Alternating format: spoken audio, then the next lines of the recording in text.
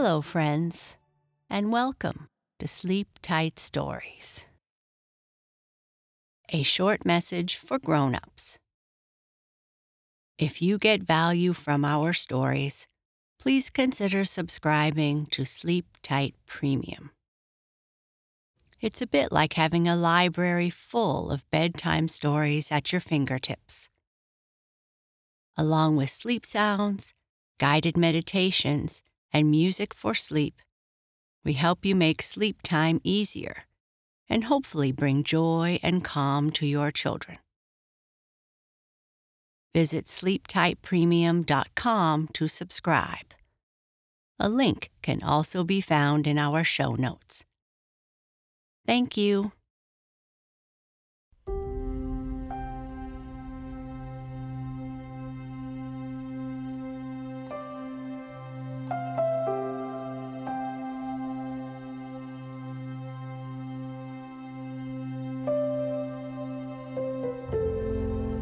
A River Dream. The week that Mark had a high fever, Uncle Scott sent him a small metal box for trout flies. Mark was thrilled to have his uncle's favorite fly box, and what's more, it brought back memories of his first fishing trip.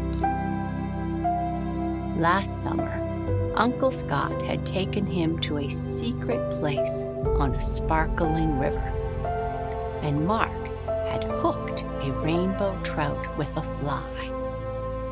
How the little fish had jumped! More than anything else, Mark wanted to show his catch to his mother and father, but the fish got away, and he never caught another. "Better luck next time," Uncle Scott had said. When Mark opened the box, he was startled by a cloud of mayflies that rose up from it. As the flies fluttered out the window, he looked outside and rubbed his eyes in wonder. The whole neighborhood had disappeared.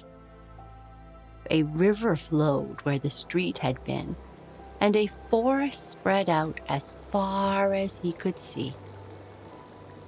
Then he noticed the mayflies hovering over the water, and shiny fish began to leap up after them. Mark rushed outside. He saw a rowboat bobbing in the shallow water. "I wonder whose it is," he whispered. He looked all around, but saw no one. But the mayflies had moved down the river, with the leaping fish after them. "Well, I'm going to borrow this just for a little while," he said, and got into the boat. As Mark drifted around the first bend in the river, he saw a lone fisherman below him. Then, quite near Mark, a fish leapt out of the water, almost splashing him. It was the largest trout he had ever seen. It had a hook in its mouth. "How about that, Mark?" shouted the fisherman. "Uncle Scott!" Mark cried. "What are you doing here?" "Funny you should ask," said Uncle, reeling in the fish. "I was about to ask what you were doing in my boat." "This is your boat?" asked Mark. Uncle nodded. "Well, I'm glad to see you are feeling better. So, did you like the box I sent you?" "Oh, yes, thank you very much. But you know what? All the flies flew away. I mean, they were real flies."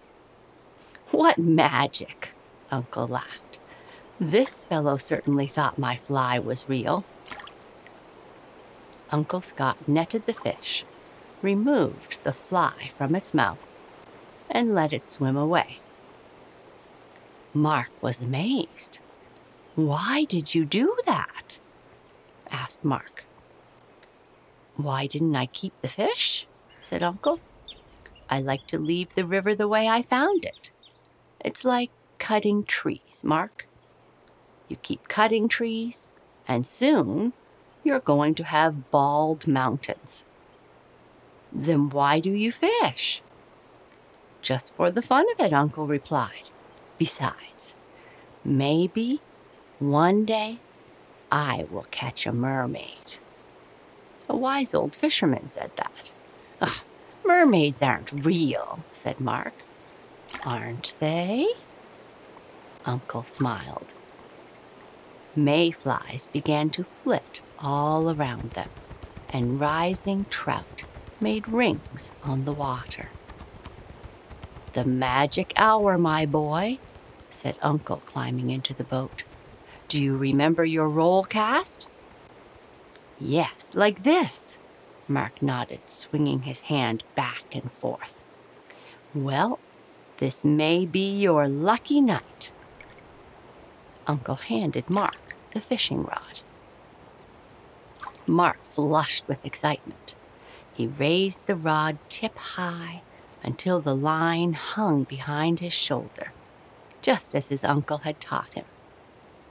Then, with a quick, chopping stroke, he whipped the rod downward. The line shot out, and the cream-colored fly drifted down on the slick water like a snowflake. Mark took a deep breath. "Fine cast," Uncle exclaimed. "Now keep your eye on the fly. Remember, you're not going to feel the strike. You're going to see it. When you see a fish take your fly, raise your rod. Easy does it, my boy. You don't want to break your line." Mark kept an eye on the fly, and suddenly the water swelled around it. Then a gaping mouth broke the surface, and the fly was gone. "Set the hook!" Uncle shouted. Mark raised the rod, and the rod bent over from some heavy weight. The reel screeched as the line ran out. A large trout leapt in the air.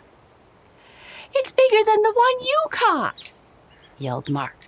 "Some rainbow," Uncle agreed. "Let him run. Keep the rod up." The great trout put up a mighty fight, running again and again, leaping and twisting, but it could not break the line. When it could fight no more, Mark reeled it in. It barely fit in Uncle's net. "He's beautiful," said Mark. "Magnificent," said Uncle, "and you're some fisherman." Mark sat down to admire his prize. "Can I keep it?" he asked finally. "Really? You mean it?" said Uncle. "Well, I want to show it to Mom and Dad. It's my fish." "That's it," said the uncle. "You have to do it quickly." "I have to do it?" asked Mark. "It's your fish," said Uncle, lighting his pipe. "How?" the boy asked. "You have to poke it right there." Uncle Scott pointed at the rainbow's head. "Be careful." Mark stared at the gaping fish. He lifted his catch with both hands and lowered it into the river. The fish did not move. "Is it dead?" asked Mark. "It'll be all right," said his uncle. "Rock it back and forth and let water go through the gills." So Mark rocked the fish back and forth, until the fins began to wave. Then the sleek fish stirred, as though waking from a long sleep. With a flick of its tail, the rainbow slipped out of the boy's hands, and the boy watched his trout swim away. "That was fun," he whispered. "So, what's the use in fishing if you don't keep any fish?" Uncle Scott asked. "Oh, It's good to leave the river the way I found it, said Mark. Besides, I might catch a mermaid someday. That's my man, Uncle said, laughing. Just for that, I'm going to build you a rod. A rod like yours? Shouted Mark. Exactly like mine, with your name on it, said Uncle. Just then, they heard someone talking quite nearby.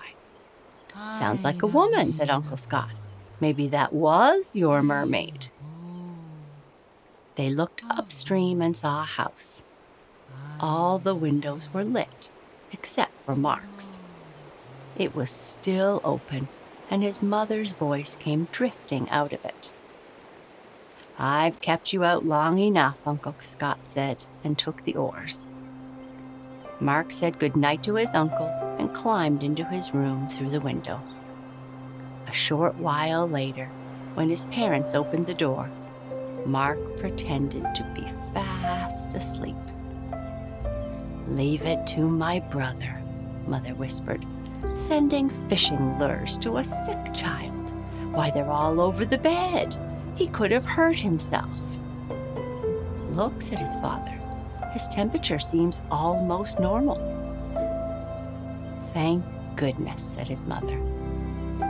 And Mark fell asleep.